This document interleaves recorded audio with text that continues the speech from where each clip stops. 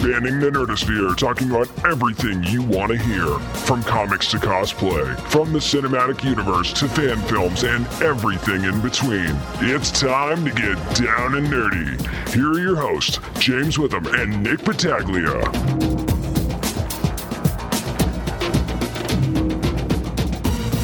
Welcome to episode 143 of the Down and Nerdy podcast, where yes, Santa Claus has come to town, but Nick, he's kind of left us with some heavy hearts.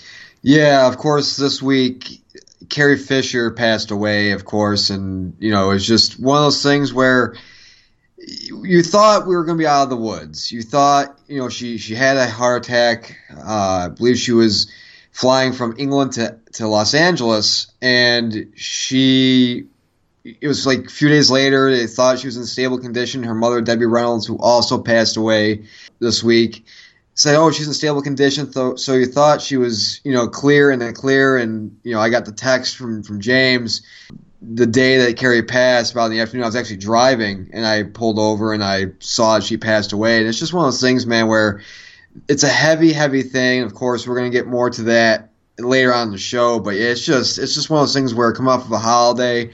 Not just that, but it being, you know, we had our best of show last week, but our first show back, we're discussing this, you know? Yeah, and we're going to do something we don't normally do. We're going to kind of deviate from our normal format a little bit, and we know you love our interviews and stuff like that, but just like when Leonard Nimoy passed away, we felt like this week we just needed to pay our respects and just talk about the life of Carrie Fisher a little bit and why she was special to us and nerd culture in general. I mean, it might seem obvious, but we're going to talk about it, and maybe you're going to hear some stuff that maybe you didn't think of. You're like, oh, I didn't think about that aspect before, so we're going to discuss that, but I mean, we're still going to do some normals. We're still going to review some comics. We'll review some comics. We're also going to review Rogue One as well. And again, as James mentioned, you know, after that, we're going to deviate. Because the thing is, you know, we do nerd news after Geektainment. But, I mean, this news is just, it's too big. This is the news. Yeah, it is the news. It is the news. And there's nothing that can top this news this week. And I think for at least a while. But it's just one of those things where, you know, it happened. And when you lose an iconic figure for a variety of reasons, which we're going to get to later, you know, we had to change things up. But coming up next, we're going to dive into two new comics this week. What we're reading is coming up next in the Down Nerdy Podcast. This is writer Zach Kaplan, and you're listening to the Down and Nerdy Podcast. Well, it's that time, nerds, where we pull out our long boxes and we discuss what we're reading this week. And James, Marvel has its Marvel Now initiative going on, and you know, I'll say this, Venom, that I wrote a review for a while back, you know, it was pretty good. I thought it was pretty good, but for a lot of the other Marvel stuff, it has been very much hit and miss, and mostly miss so far. And, you know, they have another number one that came out this week, and it is Hulk number one. Now, it's written by Mariko Tamaki. The art is done by Nico Leon, and colors are done by Matt Milla, and letters done by VC's Corey Pettit. And this follows Jennifer Walters. Of course, people know her as She-Hulk. And after what happened in Civil War II, she's no longer going by that moniker. She is just going by Hulk. And this series centers around what happens to her and really her family during Civil War II. Now, spoilers, if you haven't read Civil War II, I'm going to preface this by saying I didn't read Civil War II. I just know the highlights, the cliff notes, if you will, of what happened in it. And pretty much, she has a battle with Thanos that leaves her pretty much in a coma and badly, badly beaten. And when she wakes up, she finds out that her cousin, Bruce Banner, has been killed by Hawkeye. And so this first issue in this series really is dealing with that grief and that sense of loss. And really, when you get this first issue, there's not a whole lot of action in here. It's really a lot of dialogue and exposition, really. And it's just her dealing with life after Bruce's death and her trying to, you know, not break out into Hulk. Right. And throughout this first issue, you meet a character who is a client of hers, a new client of hers, and she's working on a case, all the meanwhile trying to deal with, you know, avoiding triggers and stuff like that, things that will trigger her. And she talks about how we're living in New York now, and we're in a place where people don't really give a crap about your crap, and so it's like that's less for me to be triggered on, and you're dealing with this whole sense of grieving. So there's not really a whole lot that will grab you in this first issue, because I think even if you haven't read, and even if you have read the first Civil War, or Civil War II, I should say, it's just you're dealing with that sense of grieving, but you're just like, okay, this is a series that's going to have to pick up soon. Yeah. And you see hints of her hulking out, and then she controls it by a certain way. I'm not going to spoil it. But it's just one of those things where it really, to put it in a certain way, it has a very Jessica Jones feel. Like when you watch the Netflix show. Interesting. Like when Jessica's dealing with Kilgrave, trying to suppress all that stuff. Mm-hmm. That's what Jennifer is doing in this series, it seems like. That's interesting, because Tamaki also had the Supergirl Being Super limited series that came out from DC this week that she wrote, and I got to tell you, man, that was really awesome. And there was very dialogue heavy, and it was also like Kara's dealing with being kind of alone in the world sort of thing. So it's not completely similar to this, but it's very much in that vein where there was very much not much action, and it was a very heavy issue. Yeah, again, this whole first issue is Jennifer dealing with avoiding people, and again, trying to, if somebody says the wrong word, even if it's just in a sentence, like they don't say anything bad, but if it's like agitate or whatever like that, and she'll focus on that word, and it'll cause her to hulk out, and she has to use certain resources to not do that. And so it's really a new start. It's one of those things, Civil War II happened, and now it's, well, what happens now, and where does she go with this new start? And if you haven't read Civil War II, like I haven't read it, there is a good couple of paragraphs in the credit page where it just highlights, this is what happened to her, and this is where this book is taking off of, so you don't feel lost, which is a good thing. The art on this, it doesn't blow you away, but I think that for what it's trying to do, I think it fits.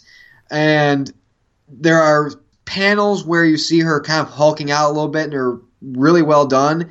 But again, this isn't one that's really heavy in the detail. It's nice, but it's not like you're not going to be blown away by it. I get what you're saying, yeah. But for what the type of story it's kind of telling, it really does go well with it. There is some nice symbolism in here that ties her and Bruce together. For example, most of the issue, she's wearing a green jacket and some green dress, so that kind of course ties into some symbolism. She's wearing a purple scarf, so there's nice hints of symbolism within the art towards her late cousin, and I think it's nice again. But this is also a comic where I see what they're trying to do with this, but this is also something where there has to be some sort of thing that happens that really sets her off, and that really gets the action side going. It really builds it going, because really the lull that this can fall into is you're just watching a soap opera play out. You just want a catalyst. That's all you really want, is a catalyst, and then I think that you'd be more up for it. And I think that catalyst, and it doesn't have to be like a big bad. Make the catalyst, if the catalyst is the public, if it's like, I can't hear certain words because, I don't need a safe space, but because, I can't hear this because it's going to trigger this, my cousin dying, it's going to trigger, this pain in me. It's going to cause me to possibly rage out and do things that are beyond my control. So I think that's what they're possibly aiming for. I'm going to give this a pickup. I'll give us a few issues to see where it's going, but I mean, it's one of those things where it's one of those series where I see where it's going, but this is one of those things where its main issue is that it can drag, and you can fall into, oh my God, there's she's hearing things and it's causing her to hulk out. She doesn't hulk out, and it's like, well, what's going to happen if she does, and when she does, and what's going to be that driving force, and is there going to be somebody to like Patsy Walker is mentioned in this book as well. Is she going to be like the balancing force? There has to be a certain tightrope that she has to walk. I'm talking about Hulk here, and it has to be interesting along the way. I mean, that makes sense to me. It makes sense to me. So what'd you do, bud? So I decided to go back to the Divinity that Valiant's presenting right now. It's called, actually, if you didn't read Divinity 3, Stalinverse #1, first of all, read that. Not just because it'll help you with this comic that I'm reviewing this week, but because it's pretty awesome. So I decided to do one of the tie-ins to that series, if you want to call it that. It's Commander Bloodshot, #1 of Divinity 3. Now, if you don't know what Divinity 3 is, spoiler alert if you haven't read Divinity 3, because I'm going to give you just a quick little synopsis. Basically, the Soviet Union rules the world. They rule the entire world. And there's a nice little timeline, actually, not just in the first Stalinverse issue, but in this one as well, of, okay, here's what happened between 1922 and present day, which I think is phenomenal. And it's very quickly done, too. Exactly. If you want, I've read Divinity 3. I haven't read this comic that you're reviewing yet. It's in my folder, so I will read it later. But Divinity 3 is pretty much, if you know the TV show Man in the High Castle, it's like that, except Russia rules everything, as James mentioned. It's like that to the nth degree, almost. Pretty much! Which is where things stand right now. But that's kind of where the spoilers for Divinity 3 end, and I'm going to try not to spoil too much of this either. But of course, it's written by the great Jeff Lemire, artist Clayton Crane, letterer is David Sharp, and man, can I just talk about the art first? Because the art in this is friggin' phenomenal. I mean, every little detail. I mean, even the swept smoke of the area that he's in, which is very snowy, and just the profile shot that they have of Commander Bloodshot right at the beginning of the book. And you just see this guy, and you go, oh my god, if I ever saw him, I'd probably just pee my pants immediately. Because, Bloodshot, from other issues that we've read of Bloodshot, he's pretty formidable anyway. You see this dude coming at you, forget it. They even call him several times in this issue a monster, because he is. Oh, if you see what he looks like in this series, this is literally something that, when I first saw him in Divinity 3, I'm like, this is God of War 4 Kratos, pretty much. Yeah, and I'll tell you right now that this might be a little bit of a spoiler, but the issue basically centers around the western part of the United States is kind of like they are the rebel group, and Commander Bloodshot is being sent in to kind of deal with them, eliminate them, and as Admiral Akbar would say, it's a trap, because they're trying to trap him and trying to take him out. And, I can't really say too much more without spoiling, but let's just say there are two different ways that they try to eliminate Commander Bloodshot. Now, you kind of have to know a little bit about Bloodshot and the history of the character, especially the recent runs that Lemire's had over the last year here in 2016, to know why there's a specific character in this book that you're going to go, oh my god, what is he going to do about this, if you know the history of the character, and then he does something. I know I'm being vague here, but I don't really have much of a choice without spoiling anything. He does something in this issue that's going to make you go, wow, not only did I not expect that, what in the hell is he going to do from here? Because it's very, very interesting given the circumstances of what they laid out in Stalinverse #1. Yeah, and I think that, again, Bloodshot is one of those Valiant characters. I mean, he's literally one of the main Valiant characters. And you do have to do some not research, but yeah, you do have to read some of his past runs to really see that who he is in the Stalinverse compared to his regular runs is totally different. Like, I think in the Stalinverse, and correct me if I'm wrong, but he seems really much more like a monster in this one than in his other runs. But what's cool about this is, how Flashpoint on Flash, they've been getting flashes of stuff, for lack of a better term, like you remember what happened in the other pre-Flashpoint universe?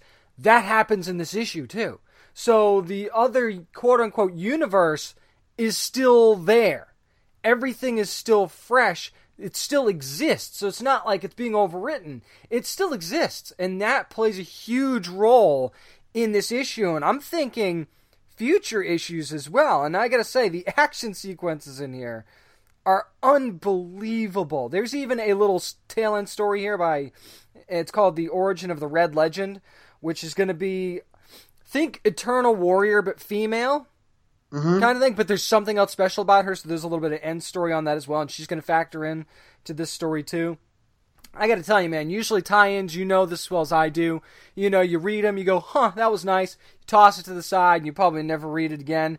I'm interested in this run just by itself. Even if it wasn't a tie-in, I'm reading this because it is phenomenal. And what Lemire's laid out here to go forward just in this story alone, even outside of the Stalinverse, is pretty great. And the art, man, I'm telling you right now, some of the best art that I've seen in all of 2016. It's phenomenal.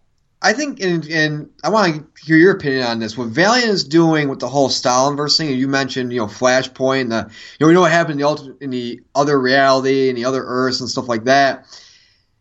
I think that this, by pretty much turning the Valiant universe on its head in this way, by connecting it with non-Flashpoint stuff, whereas Flashpoint has certain characters came out. When you tie to something like the Red Scare, something that was real, that makes it 10 times more interesting. Yeah, and it even, you see where the timeline changes too, because obviously this is a fictional timeline. And you see where it changes and you go, so if it turned out that way, this could have happened. And there's stuff like, spoiler alert, World War II doesn't happen. Right. At all, okay? So that's part of it. But and then you see the chain reaction of events that goes on after that, and you go, wow, so if this had turned out differently, look at what might have happened. And these are real-world leaders. Stalinverse is exactly how it sounds. Joseph Stalin was involved in this timeline. Vladimir Putin involved in this timeline. So it's a very, very interesting story, and it's almost like a what-if, but it's a scary what-if kind of thing. Yeah. So it's a very, very cool story, and I liked the last Divinity book. This one, very, very different, and to deviate from the sci-fi space aspect that they had going, which was really good, was a risk by them, but a risk that they took and made work big time. It's going to be very interesting to see what they do with the other Valiant characters that are in Divinity 3 with their series as well. It's going to be really, really interesting. Oh, because they're involved. Yeah, so I take it this is a pull for you then. Oh, absolutely. I mean, to end the year of 2016 with a book like this and knowing that we have this to look forward to in 2017, yeah, I'm excited. And that's going to do it for what we're reading. But come up next, we're going to review, spoiler-filled, of course, Rogue One, a Star Wars story. That's coming up next. This is Stephen Wacker with Marvel Animation, and you're listening to the Down and Nerdy Podcast. Well, we know that you've been waiting for it and you've seen it, so here we go. Our spoiler-filled, I cannot stress that enough, spoiler-filled review of Rogue One, a Star Wars story. You have been warned, people, because there's a lot to spoil here. Well, I mean, here's the thing, though. A movie of this magnitude, even though it was, if you want to call it a prequel, if you want to call it a spinoff, I consider it more of a prequel because it literally ties to the beginning of A New Hope. Guys, it's been out for a couple of weeks. If you haven't seen it by now, it's your own goddamn fault. Yeah, but we have to do this, apparently. This is just what we have to do. We have to make sure people know that these are spoiler-filled. Now, everybody remembers our 47-minute tirade. We reviewed Force Awakens, blood was shed, voices were cracked, and I don't think we're going to have that problem again. I don't think we are either, because I really... And people were right about this. Not the fact that, this is on Empire level, because I don't think it was, even though it was really good.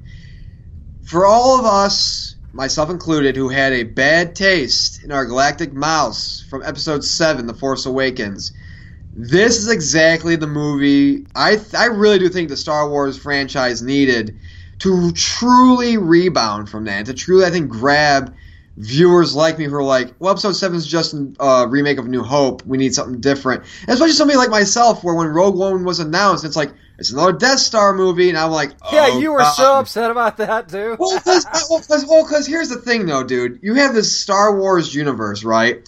And we talked about how Disney wants to move away from the Skywalker saga. But even there's this huge universe, this huge galaxy out there, but yet they've always been focused on for these past 30-plus years, 40-plus years, on this small sandbox, really. I understand. And so part of me is just like, there's more out there. Expand on that. Do that. Show us characters we've never seen before. And, I mean, let's just get right to it, because one thing I loved about this film, and I think this was also really important, is that this was not your typical Star Wars film. This didn't have all the Muppets in it or all the puppets and everything else like that. This didn't have a really light heart to it. This was literally, I think, the most darkest Star Wars film no question that's ever been made. And what I loved about it was that it wasn't shot like a regular Star Wars movie. It was shot and scripted like a war film. We saw the trench warfare.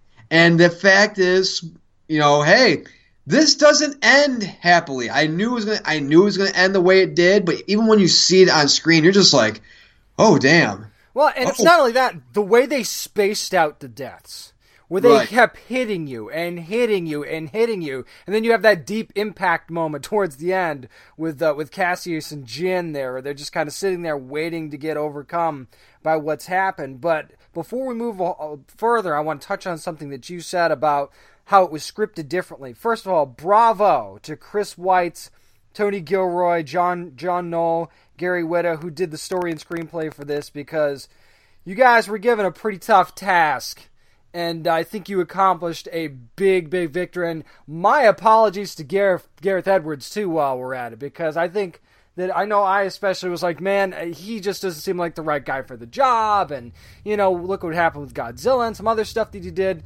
Bravo to you guys, because, the behind-the-scenes guys aren't getting enough credit for this one, I don't think.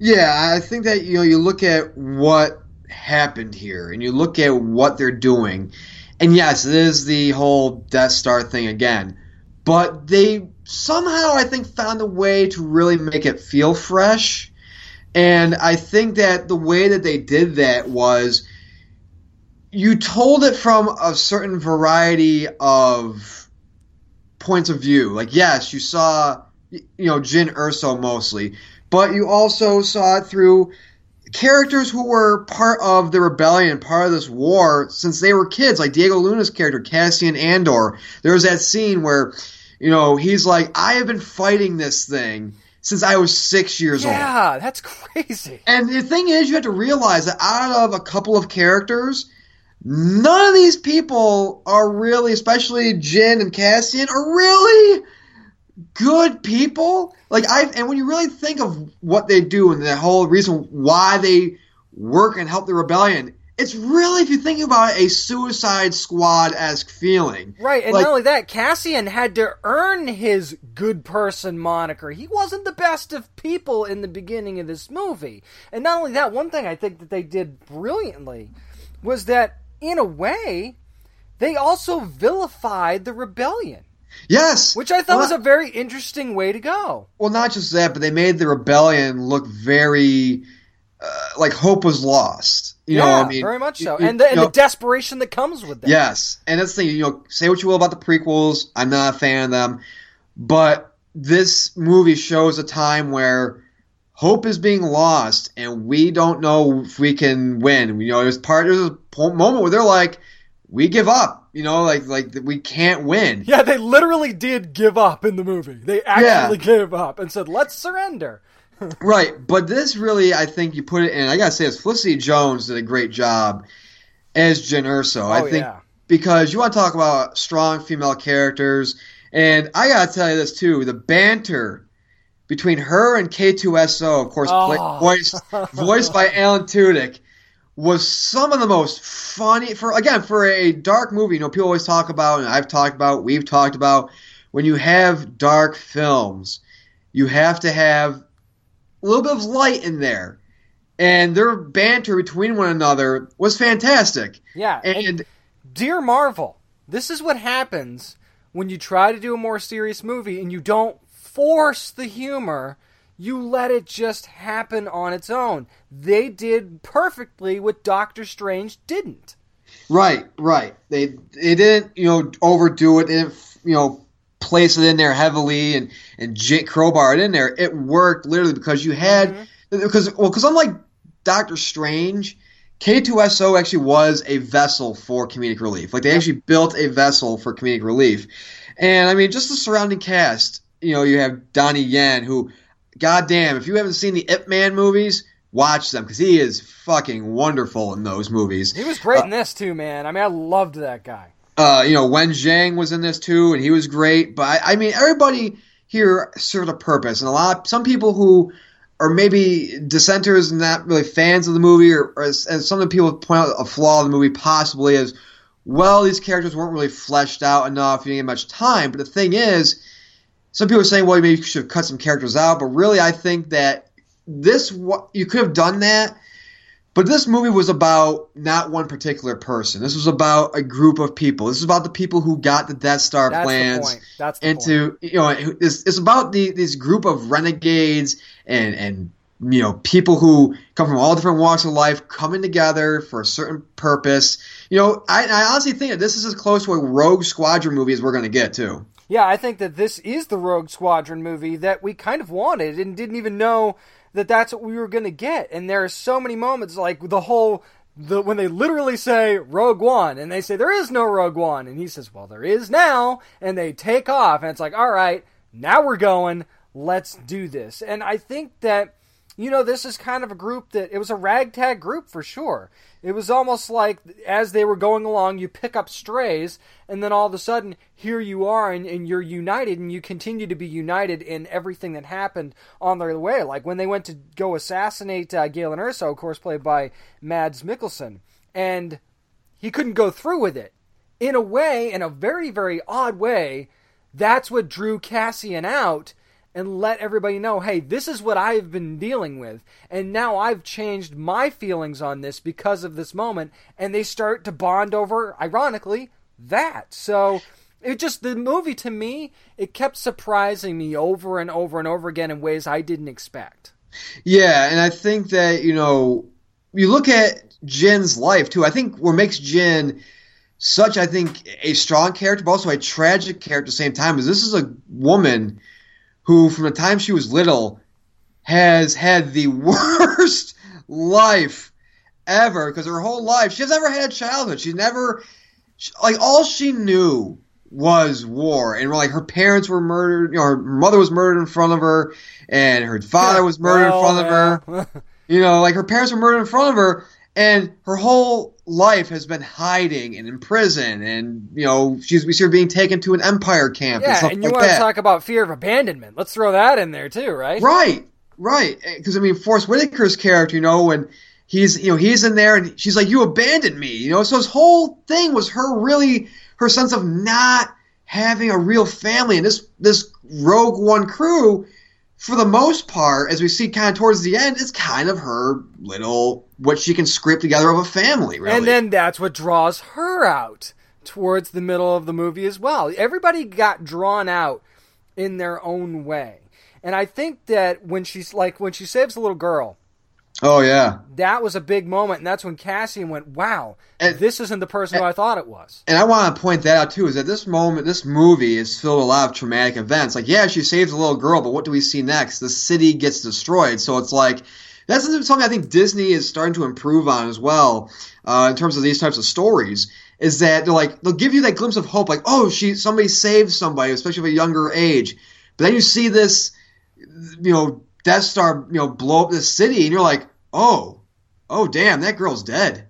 Yep. Oh, everybody's dead. Oh shit. They give you that little bit of hope, and they take it away, and sometimes it's to the point where you forget that happened. You're like, okay, that blew up, people are probably gone. We're like, oh no, they're fucking still there. And the thing that I pointed out to my wife after we got done seeing this, I was like, do you think that was the family for Donnie Yen's character? Do you think that was his family? Because he kept asking, is it gone? And then, of course, Baze says, yep, all gone. They're all gone. I'm thinking, that better not have been his little girl. I don't think it was. I think it was more, because remember, they were the keepers of the temple where they were holding all the crystals and stuff like that. So I think that he's like, are all the temples gone? All right, well, make me feel better then and tell me that wasn't his little girl. That wasn't his little girl. That was him saying, I think this is the way I perceived it, was him saying, everything, we were sworn to protect and spend our lives protecting, and now it's all gone. I feel a little better now. There's nothing of our history that is gone. Because remember, when Cassian is with Jin, she's asking, like, oh, who are those people? It's like, well, those are the people who, were supposed to, who used to guard the temple, and now they're just causing trouble for people. Yep. So it's like, there's nothing left of what they were born to do and sworn to do and stuff like that. So I feel better now. Okay, right. I'm glad you do. But well, I mean, as far as better as you can feel when the whole planet gets right. When mass people die, I feel better now, knowing that. And he eventually dies anyway, so right. It's like, I guess maybe for that particular moment, I feel a little bit better. But, seeing how we're on the topic of death, we're gonna get to a certain villain's thing in a little bit too, but. I think for a movie that doesn't give a lot of the characters the depth that a lot of people probably would want, this is probably the first Star Wars movie where I really had to hold myself from crying just because of the deaths. And I think a lot of this comes from the dialogue, because you have Donnie Yen walking out there, I'm one with the Force is with me, I'm one with the Force. And then you just have him getting shot, and Baze is holding him, and he's reciting it. And I'm like, oh God, it's happening! I took my mom to see this. I heard my mom next to me going, kind of sniffing a little bit, like, oh, God. If my mom cries, I'm crying. It's I'm over. done. I'm fucking done, man. It's like, it's kind of like, I'm done with that shit. But, I mean, it's just one of those things where they made it seemed like, even like K2SO, he was a android and a robot. His death, you felt like, oh, God. Yeah, and the way he just flatly says goodbye, it's like, oh, my God. Oh, my God. It's so terrible. And that's the thing, is that they made, well, I think that's what's great is these characters went out with meaning. They went out with a purpose. It wasn't like they were just there and just got killed. They were, if you notice, dude, mostly in the movie, they're like in the middle of doing their part of their mission, and then they die. So it's like they mostly went out dying. Like, I can't think of the pilot's name, but he gets blown up in the ship after he communicates, and gets the telelink open. So it's like everybody, it's like they serve their purpose and then they go. And that, like, I think added more thing, like, because these people went out as heroes. These were like renegades and people who defected from some people defected from the Empire. And it's like, they've got their hero moment. Everybody had their hero moment in this film. Yeah, everybody was allowed to have their moment in the sun. So even like you said, the characters weren't necessarily fleshed out. I don't think they needed to be fleshed out. I think we got what we needed from these characters, and we were allowed to see them evolve throughout the movie itself. So I don't think they needed to give us this elaborate backstory on all or a lot of these characters to make us care, because I think that they did a very good job with that. So you don't need to make this a 3-hour movie so you can tell us everyone's backstory. They gave us enough. They showed how they came together as a group, as their own, like you said, little Suicide Squad. And it made you care about them individually. I think they did a good job with it. Well, I liked what they did was, and this is, again, credit to the writers and even the actors, having to, make this dialogue work as well. You have to realize, without this crew of like 11 or so people, or 14 people, or whomever, how many people were there would be no New Hope. There would be no Jedi or Empire. Right. These people were like, you know what? The rebellion says, the leaders were like, well, we can't fight and we're going to lose. They said, fuck that. We're going to see this through and we're going to go forward with this. And that's the thing. It's like these small group of people made a big difference within this whole franchise, within this whole universe. And moving from that to, I think visually it was beautiful. I think the Well, let me go one more thing, because I found some irony here that I think may have gotten lost in this. What? First of all, you had the trope of the villain monologuing when they're up there at the tower. It was Jin and Orson Krennic, of course, played by Ben Mendelsohn. Yeah. Where she tells him, "Guess what? My dad put a failsafe in there. There's a fuse. Yada yada yada." Yeah. And then, of course, he dies on the planet when they get rid of it. Okay, right. So nobody knew, except for Krennic, that weakness right. existed. If he lives, think about what would have happened. He could have told the Empire, hey, this guy built this failsafe in here that could destroy the Death Star. We better fix it soon. It might have gotten fixed, and the rebellion would have been screwed. Luke Skywalker would have been screwed. And what would have happened? Think about that. By killing him. Yeah. By killing him, they killed their own empire, in a way. Yeah. Wow, That's weird. Dude, I didn't even think of that until you just said it. Holy shit! He was the only one that knew, except for the rebels. And if because you think, just because they had the plans doesn't mean they saw it in the plans. Of course, the Empire's going to think it was built legit with no flaws because they were threatening his life, and they don't. And the reason they needed him to build it's because they didn't know how to do it, so they wouldn't spot the flaw anyway. and if you think about it, I liked how they brought it full circle where. She's like, listen, you son of a bitch, you killed my, you took my dad, you killed my mother. Like, now I'm going to just give you, I'm going to give you this, knowing what's probably about to happen and stuff like that. And again, going back to how beautiful I think it was, too, and shot. I think it's had some of the best dog fights I've seen in a Star Wars movie in a while. Especially, I turned to my mom, the scene where they're like, exit, go to hyperspace and everything else, and you see the Star Destroyer just pop up, and I'm like, oh, fuck. How about when they push the two Star Destroyers together to kill the shield? I'm like, wow, that was smart. And brutal. Innovation. But with that, I talked about it earlier, and I said, there's a little bit of a thing that kind of, a couple of things in the movie I'm like, did that really need to be there? First one being, I know it was only for like a shot. Did R2-D2 and C-3PO need to be in the movie? No. Not really. Not really. But Grand Moff Tarkin, he, of course, played by Peter Cushing. Now, here's the thing. Peter Cushing died in 1994. And so it's okay, we have this technology, we can recreate him as a hologram or, 3D thing. And if they did it for like a little bit, like if he was kind of like one of those people where he'd make an appearance in a couple of scenes, that's one thing. But when you make him, I think you give him that much screen time, and I say him more, very loosely because it really wasn't him. It was an image of him. Right.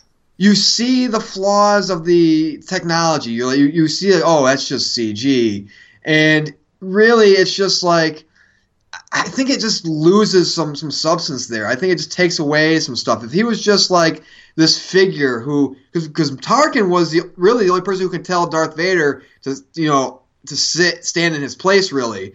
So you have this character, if you made him kind of like a little scarcer in this, a lot more scarce in this, I think it would add more to seeing that, really. And stuff like that. I think that you needed to put him in this movie, though I'm not one of those people who say, you shouldn't put it, because first of all, his estate, wrote off on it, said, we were fine with this, him being in the movie, his likeness. And because of what the story deals with, you do need to have him in there as well, because he plays such a vital role, I think, to Krennic, his character as well. And going forward in the actual larger part of the story, he does as well. Right. So that's only my only, small, if you want to call it a nitpick, call it a nitpick. But what do you think about that? I actually think that they did a really good job with him. I mean, if you want to talk about CG and people not liking it, this is almost as good as it gets. I mean, I realize this is a human being we're talking about, so it's not as elaborate as some of the monsters that have been created with CG and stuff like that. But I mean, you look at this compared to like the CG that they did in the Amazing Spider-Man movies, where it was plainly obvious that that's what they were doing. It's like, wow. I mean, you want to talk about realism from CG? I thought they brought it really, really well. I agree. Did he have to be in the movie as much as he was? Probably not, but it was weird. It was almost like they did it to knock Krennic down a few pegs and make him think, okay, you thought you were important. You're really not as important as you think you are. But then it also it's almost like it gave him a drive to want to prove himself to his fellow members of the Empire. Like, okay, you don't think I matter? I'm going to show you that I matter. And I think it made him more driven in the movie. I think that's kind of why they had him in as much as they did. And with that, let's talk about, of course, I think somebody who a lot of people say kind of stole the show a little bit, especially at the end. That's Darth Vader. And just when you thought they couldn't make Darth Vader more of a badass, they give him so many badass moments, so many moments of dialogue in here, even though I shouldn't say so many because he was only in it for a couple of scenes, but they found a way to expand on him and make him even more of a fucking badass, really, Like, I'm not going to lie, I've never seen a group of people more fucked than the people in that hallway in the end.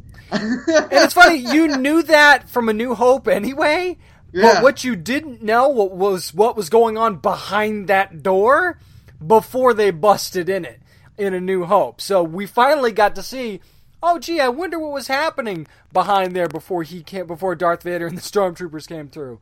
Oh, what he was doing was basically mowing down about 50 guys on his way to the ship. That's what was going on. He did it so effortlessly, too. Like, holy... Not that he shouldn't, because these are guys with blasters against Right. a Sith Lord kind of thing and a Jedi, so you get it, but... I like how in the movie, Disney said, you know what? The Stormtroopers, their accuracy is going to be on point. They're literally on point. Like, yeah, it's no more definitely missing, a lot better, yeah. No more missing Stormtroopers, but... No, I like how where this ends, too, and how it's really, like, you can watch, like, people talk about the prequels. Fuck the prequels. Start with Rogue One, and then work your way through. Literally. That is your prequel to A New Hope. It really is. That Right. it literally leads you to the door of A New Hope. Nothing, you've never seen a prequel so effortlessly lead you right to the movie that you love more than this one, I don't think. And with that being said, let's give our ratings, and I'll have you go first. Oh, man, like you, I was definitely worried about this movie because it's almost like, okay, what do you do? How do you take this material, stay true to it, and really give us a unique story for something that, like we said a million times, we both said this, you know how this ends. You know what happens. How do you make this work? And there were glimpses where you kind of think, maybe somebody's going to make it. Maybe it's going to be differently than I thought. And then they ripped that away from you. But what this did give you was hope. I hate to put that literally because it's pretty much the last word you hear in the movie from Princess Leia herself. But it gives you hope, not just that they did this movie right, but that they can do all these other movies right now, like the Han Solo movies and stuff like that, if there is a Boba Fett movie, to give us something that we didn't have before and make us love it all over again. And I think that this movie did that. And it gives you such a greater appreciation for A New Hope, what the rebellion went through and what almost happened. Like, literally, this almost didn't happen because of a couple of key moments in this movie. And for something that had so many question marks going in, I can proudly say that I'm going to be giving this 10 kidnapped Imperial droids out of 10.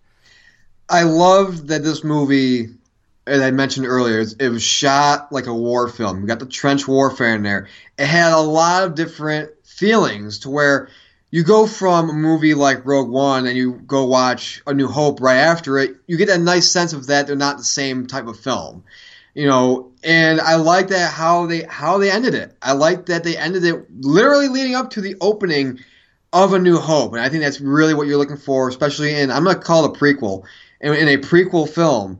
And I think everybody had their purpose from Forrest Whitaker on down, and everybody was part of Rogue One. Everybody had a purpose. Everybody had meaning. There wasn't a point where somebody died in this where I'm like, okay, they're just doing this just to get an emotion out of somebody. And I want to highlight something you just said. There were a couple of points, not a lot, but enough points to where you're like, I think maybe one or two can make it off this planet. I think one maybe can do it.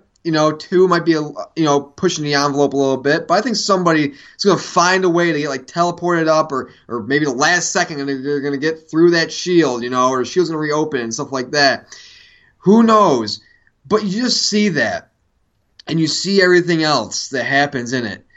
And you're just like, wow. That happened, and I've never seen a Star Wars film and on such a bleak and really note like that, to where you see this whole world blow up and everything else. I liked everybody had meaning. I think that I liked how this wasn't didn't have too many similarities with the regular 4, 5, and on. I gotta give this 10 out of 10 hugs in the sun. Wow, I can't remember the last time we had a double 10 out of 10. I don't know. Except for maybe Deadpool. I think maybe it was a TV show. I don't know. I had to go back and look at the list to our earlier shows. But this is why people need to just go back and listen. Right, but I mean, overall, dude, it was just a fun film. Now, I gotta say this: how much pressure is on the Han Solo film? I should say. I think the pressure's squarely on episode 8 now, actually, because that's the next one in line, and not that it falls in line with Rogue One, but now, like you said, there was a lot of people like yourself that didn't like Force Awakens, and now Rogue One was so good, now you're going, oh, so they can make a good one if you didn't like The Force Awakens. So now you look at episode 8 and go, guys, what are you going to do? Because now look what you have to follow. Right, exactly. And that's going to do it for our review of Rogue One and Star Wars Story to come next. We're going to take a look at the life and career of Carrie Fisher. This is Vanessa Marshall, voice of Gamora on Marvel's Guardians of the Galaxy and Hera on Star Wars Rebels on Disney XD. And you're listening to the Down and Nerdy Podcast.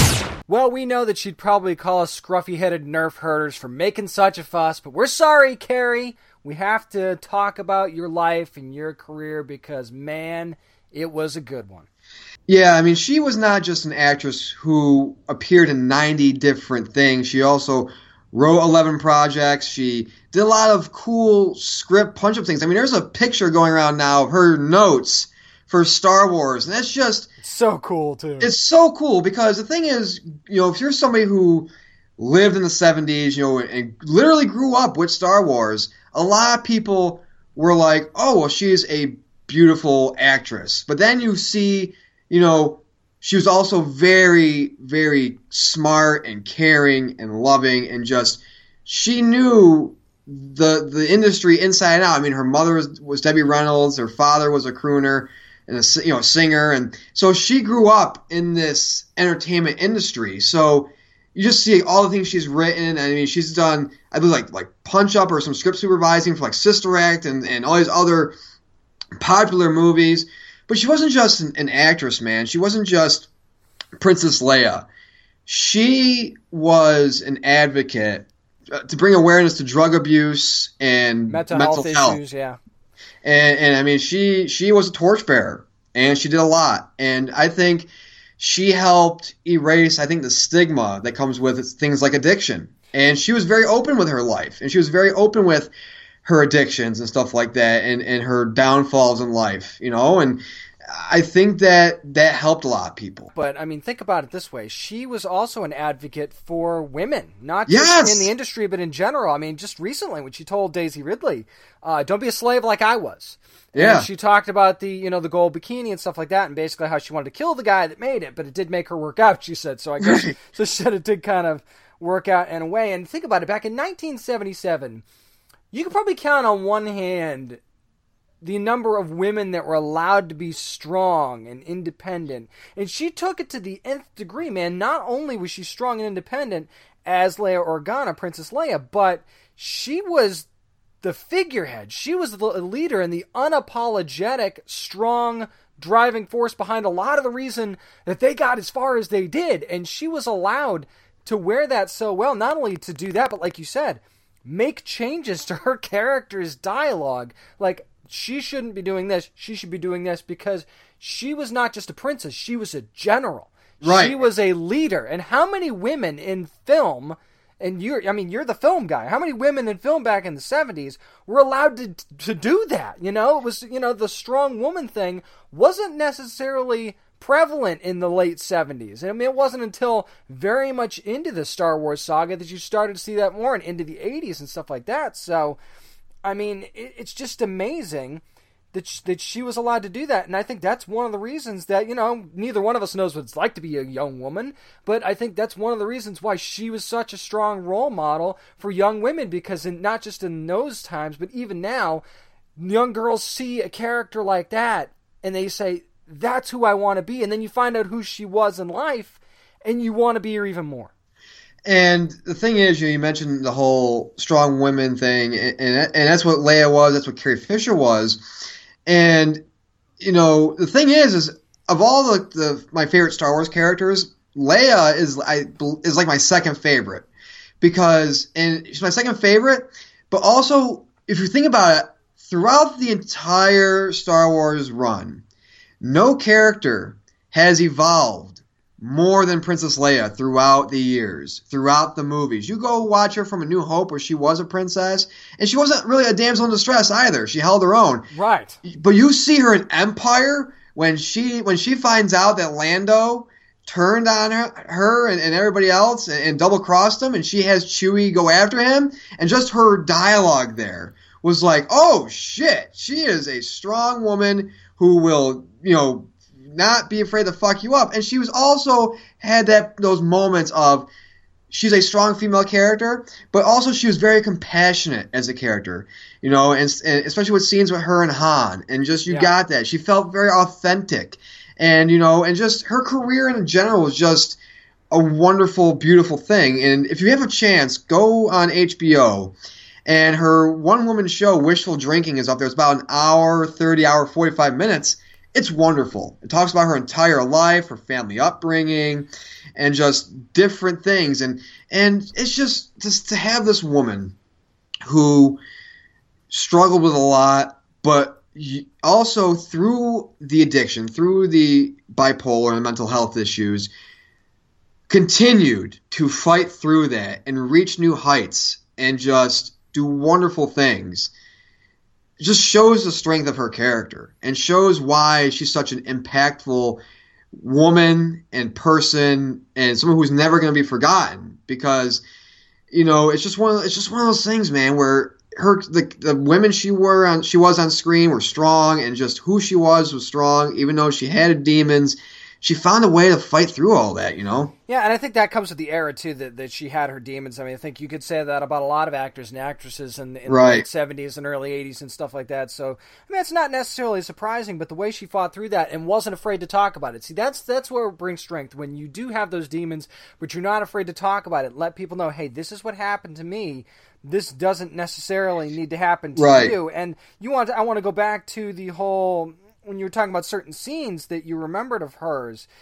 One thing that I remember was when she's being interrogated by Darth Vader in A New Hope. Yeah. And, I mean, how many, not just women, but men, would buckle under that pressure, and she basically just gives him the middle finger the entire time. Even when that little droid comes in, it's like, is going to shoot her and torture her, she's like, no, how about screw you, I'm not telling you anything. That, to me, always stood out. Dude, she was stronger than Luke. Because remember, Luke had that moment where he's like, oh, I don't want to do this anymore. I want to quit. She's like, get your bitch ass up. You're going to fucking fight. Like, that's the thing about Leia, man. Leia was all about the rebellion. From the moment she got, was born, all this stuff, she was all about the rebellion. So there were, like, male characters when they were around Leia, and they're like, oh, I don't know if I can believe this rebellion. They were having doubts. Leia's like, boy, pick your punk ass up. We're going to fucking defeat this empire. Exactly. And, I mean, it's such a shame, because she was on the book tour for The Princess Diarist when she passed away, which was, her time working on the Star Wars movies and her experiences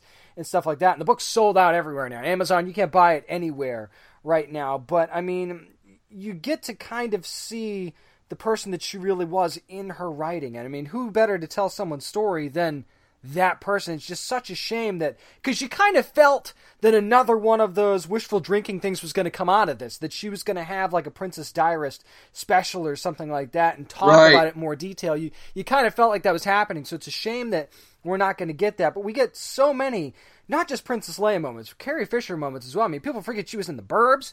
She was in When Harry Met Sally. She was so great in so many things. I mean, I know you hate it, but the episode of The Big Bang Theory that she was in, where where James Earl Jones does the ding dong ditch thing at her house, and she comes out and says, it's not funny anymore, and she's all mad and stuff like that. Even that small moment was just so hilarious. She did so many great things, and it also shows female actresses that you don't have to be this one thing. She never shied away from it, too. That's one thing about this particular cast.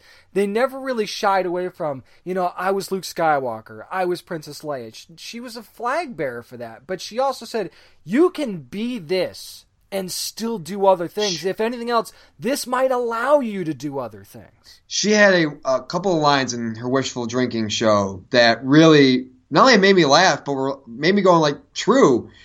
She was talking about the metal bikini she wore in Jedi. And she was talking about, she goes, now I've put on some weight. And she goes, but the one thing I didn't know was that when I wore that bikini back in the, when Jedi was being shot, that I wrote and signed an invisible contract saying I had to be the same fucking way for the next 40 goddamn years.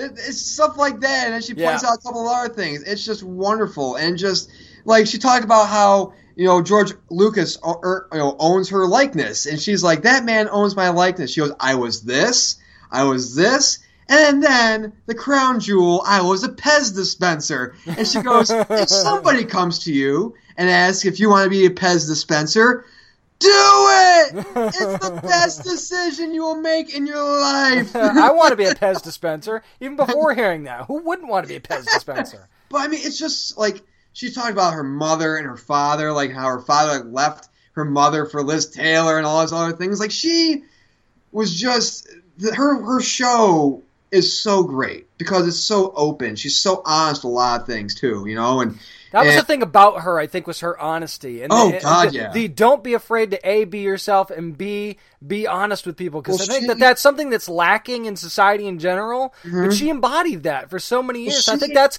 gets lost in all this conversation. Well, she was also one of the people where, in, not just in Hollywood, but just in life, people are afraid to get old. They don't want to get old. And Carrie Fisher, said, she's like, getting old was literally one of the best things that could happen to me. And, she showed it. She did so many distinguished things as she's gotten older, and just not saying she didn't do so in the beginning of her life, but I mean, it's just one of those things where like, when somebody gets older and they just continue to do these great things, and then there's those things like I'm learning about her now, that I'm just like, I didn't know about her. Yeah. And it's amazing. And it's sad that a lot of these things come out when, of course, she passes, and that happens. A lot of these things happen when people pass away. But it's just one of those things where, it sucks that she's gone because, 60 nowadays, that's young, man. Very young. You think like, okay, 80 is like really, if you think about really like 80 is like the new old age, you know what I'm saying? Like, yeah, I think it's right around there. Sure. Yeah. But it's just like, man, it sucks. And the thing that I talked about, I told you about this off air, we just reviewed Rogue One. At the end, you see younger 19-year-old CG Carrie Fisher. I really hope, and she's filmed all her stuff for Episode 8. I really hope once Episode 9 rolls around, they don't CGI her. Don't do it. Don't do it. I mean, I know that there's going to be a significant amount of time between the two movies. I get that. Don't do it. It's not worth it. You don't have to kill her either, unless that happens in Episode 8 anyway. She could die in that movie. Oh, can you imagine how hard that's going to be if she dies in Episode 8? And you can't edit that out. If she does, it is what it is. But yeah, she could die.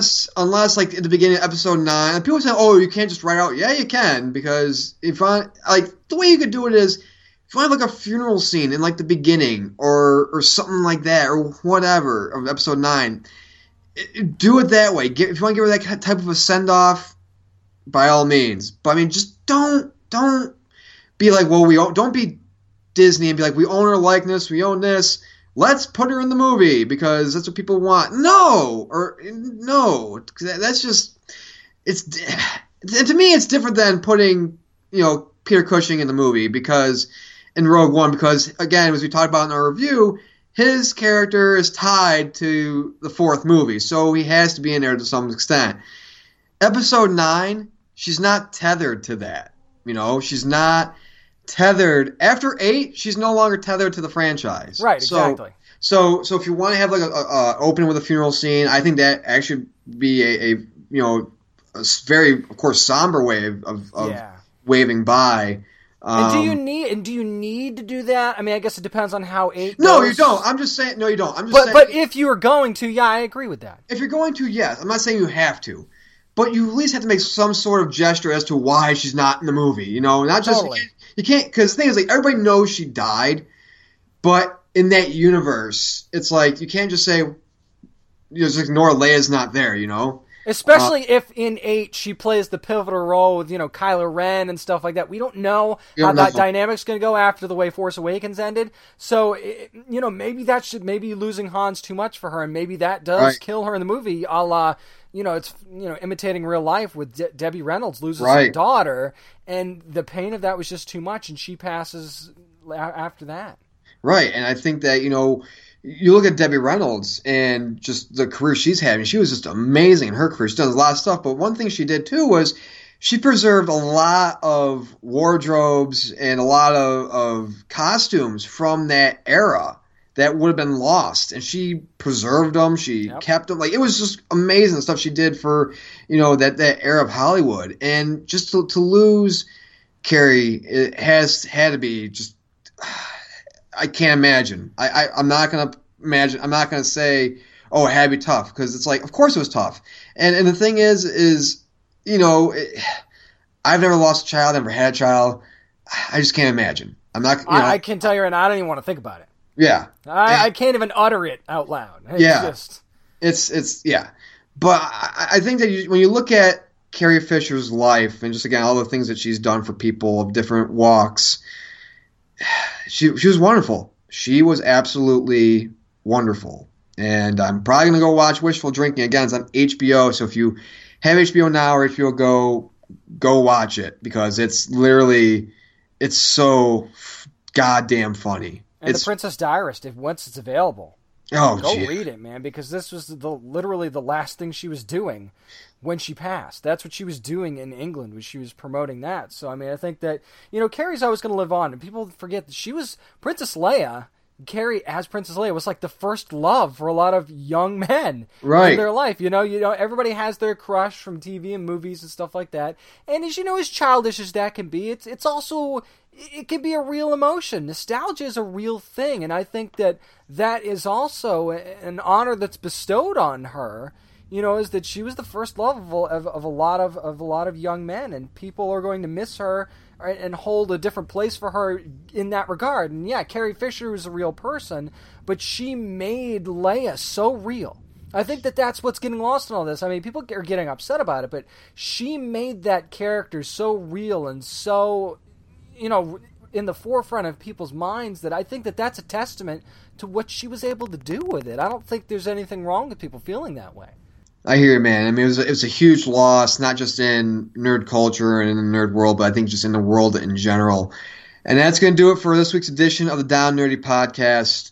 Hey, if you want to hit us up on social media, feel free. We're on Facebook.com/downnerdy. We have some Carrie Fisher posts that are up there as well. There's posts of Star Wars fans outside movie theaters hoisting up lightsabers in honor of her, which was really spectacular and beautiful. And so other pictures of people and with Carrie Fisher, and it's just really, really wonderful, just the love and the support that people have been giving the family after this tumultuous week. We're also on Twitter as well. You can find us posts on Twitter as well at DownNerdy757. I've posted some stuff as well about Carrie Fisher at Merc with One Arm on both Instagram and on Twitter.